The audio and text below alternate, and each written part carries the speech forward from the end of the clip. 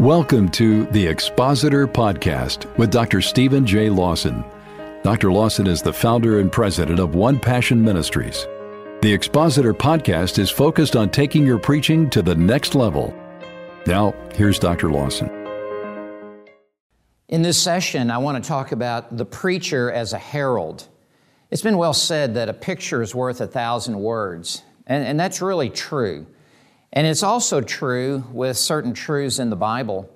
And as we're talking about expository preaching, I think it would be helpful for us to be able to see a picture of what an expositor is. And one of those images that the Bible uses is that of a herald. In 1 Timothy 2 and verse 17, Paul says, I was appointed a preacher. And in 2 Timothy 1:11, he says, I was appointed a preacher. And that word preacher there, karux, means a herald like a town crier would be, someone in a public square who gathers the people around and lifts up his voice and makes a very strong announcement, proclamation. That's the word for preacher or a herald. He's someone in the public square who lifts up his voice and makes a strong public proclamation. It's really drawn from the culture of the first century in which Caesar in his palace would issue an imperial decree, and he would call his heralds into his palace. His heralds would be commissioned and sent out into the empire with Caesar's message to go into the different towns and villages and to go into the public square and gather the people around him.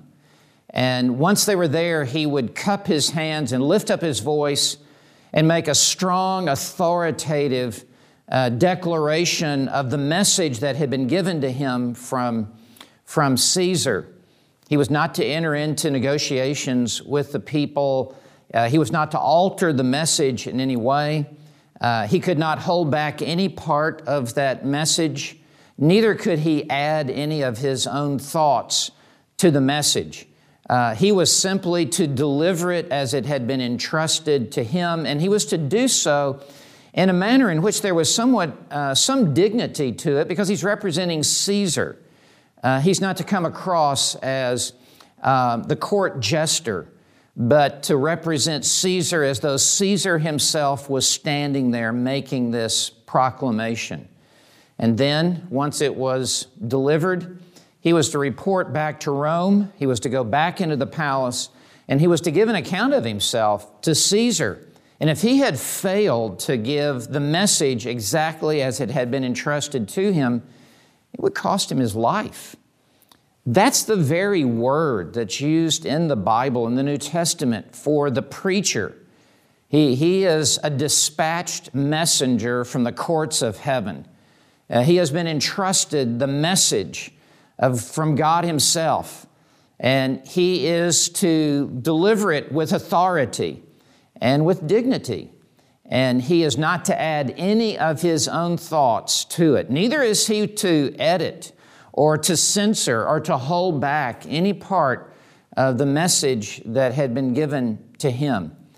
And to finish the parallel, in like manner, we as preachers of the Word of God will be called into account on the last day. We will stand before the Lord Jesus Christ, who has called us into the preaching ministry and who has commissioned us into the world. And we will stand before Him and give an account for our faithfulness to this message. Of course, He knows all things. And it says that in James 3, verse 1, let not many of you become teachers, my brethren, knowing as such we shall incur a stricter judgment. There will be a stricter judgment for every preacher, for every herald. Unto whom much is given, the same shall be required. And it's a very high calling that has come upon our lives as preachers of the Word of God. And it will be a stricter judgment for the use of our words, the use of the way that we conveyed that message. And on the last day, it will all come out. 2 Corinthians 5, verse 10 says, Therefore, we must all appear before the judgment seat of Christ, that each man will be recompensed according to his deeds, whatever he has done, whether good or bad. So as preachers of the Word of God, think of the herald in the palace of Caesar, who has been given the message from Caesar and has been dispatched to go into the empire and to herald the message. The same is true, yet in a far more important and serious and eternal way, as heaven's message has been given to us. And we are to go into the highways and into the byways and deliver this message. We are to shout it from the housetops like the herald. And one day we will find ourselves standing before the Lord Jesus Christ and giving an account for our faithfulness in discharging the commission that has been given to us. May God give you the strength to be faithful to the message that has been given to you by Jesus Christ Himself. God bless you.